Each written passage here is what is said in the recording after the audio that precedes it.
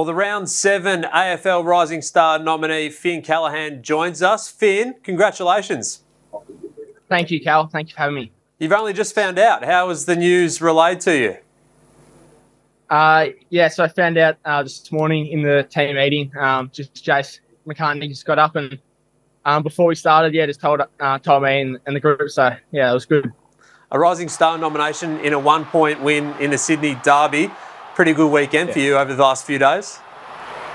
Yeah, no, certainly it was a great weekend. Always nice to beat the Swans, especially by a point. So it was a great comeback and win, and it was nice to play well as well.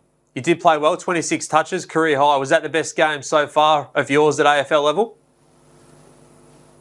I think it'll be up there. I haven't played too many just yet, so that'd probably be the one. Maybe round 1 against Adelaide as well. Probably be my 2 better ones, but haven't played too many yet, Cal, so not too many to pick from. You've been modest, plenty more good ones to come. What about the atmosphere on Saturday, that last couple of minutes? Talk us through it being out there. Yeah, it was unbelievable. I think obviously heaps of Swans fans, but the Giants, the Orange Army were certainly loud as well when we were coming back.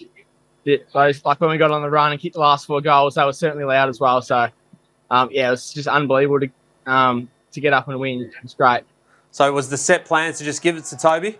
I think so. When you got a player of that calibre in the forward line, especially, Toby loves a big moment, as everyone knows. So he demands the ball, and if he's around, certainly give it to him because he always finishes off well. He's a great player. What's it been like to learn off him and Josh Kelly and Steve Cannilio, these type of guys who've been around the top level and played such great footy over a long period of time since you stepped into the Giants at the end of 21? Yeah, it's been really great. We've certainly really lucky. We've got some really experienced stars. People like everyone you just mentioned there, but Phil Davis as well. Just really great leaders and great people as well. So certainly, take myself and all that because we've got such a young group at the moment. They really take us under their wing and helped us as well. So Phil, Coach, Chook, Toby, they're all great and really helping us at the moment, teaching us everything they can, really building us up. They've been really good.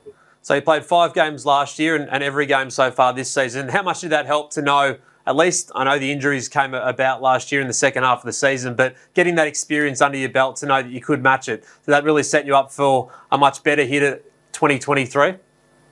Yeah, I think so. It was great to get a little taste of it last year for those first few games. And I think, just sort of go away. You know what the standard's like, so over the break you can train hard and sort of know where you need to get to in a way. So that was certainly really good, and it's been nice to have a good run start the year and get a few more games under my belt.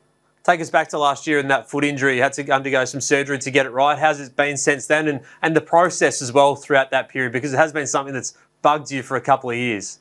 Yes, as you touched on, it's been a long process. So I sort of first came around when I was in my draft year and sort of just played through it then, and then got to the club last year. And I had a flare-up, wasn't really able to do too much of the pre-season, and then, played a little bit, but was, playing pretty sore, and then just got to the point where I couldn't keep going. I could hardly run, so, I had to get the bone out. I assessed my bone in my foot, so, it was a pretty, it's a big sort of surgery, so it took a little while to come back from that, but, I probably had about 2 months until I could really start running. But then, once that happened, the build-up was good. The club took it pretty slow because they want to make sure, it stays right.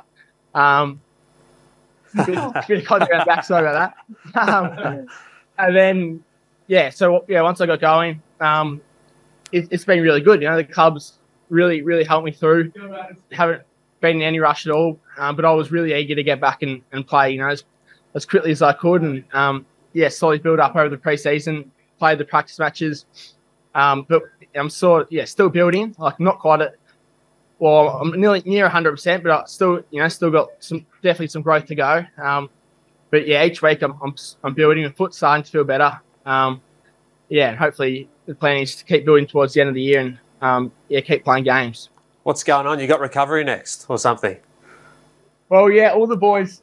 Well, they just had their flush on, but they're all sort of wandering over the pool. The pool's just sort of at the end of the facility, so that's why most of them are coming around the front of the camera, but a few might try to sneak behind and get a bit of camera time.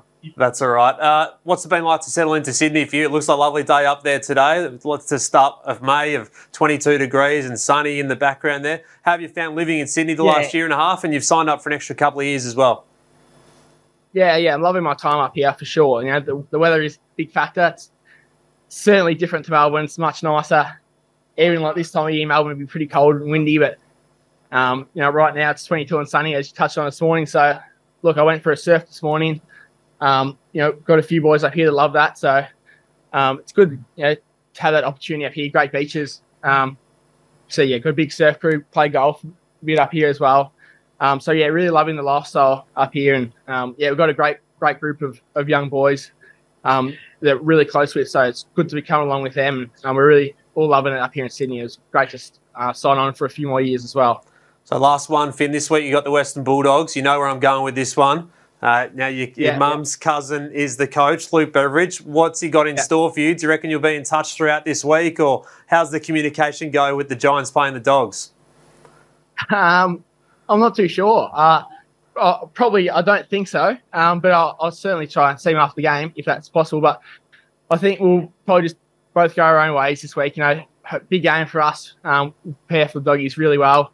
They're in great form. Luke's got them firing, so we're confident going into the game. We'll prepare well, and hopefully it's a big game for us to hopefully get the win.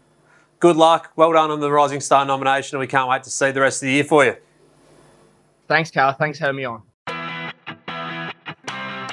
G'day, I'm Roy. I'm Warnie. And I'm Calvin. Together we're the Traders, AFL.com.au's fantasy experts. You can catch our podcast every Monday and Thursday where we look at the AFL fantasy action from the weekend and help you get set for the round ahead. All the pigs, all the cash cows, the best trades and captains with plenty of fun along the way. Grab every new episode wherever you listen to podcasts and keep clicking back to AFL.com.au for more fantasy news and advice throughout the season.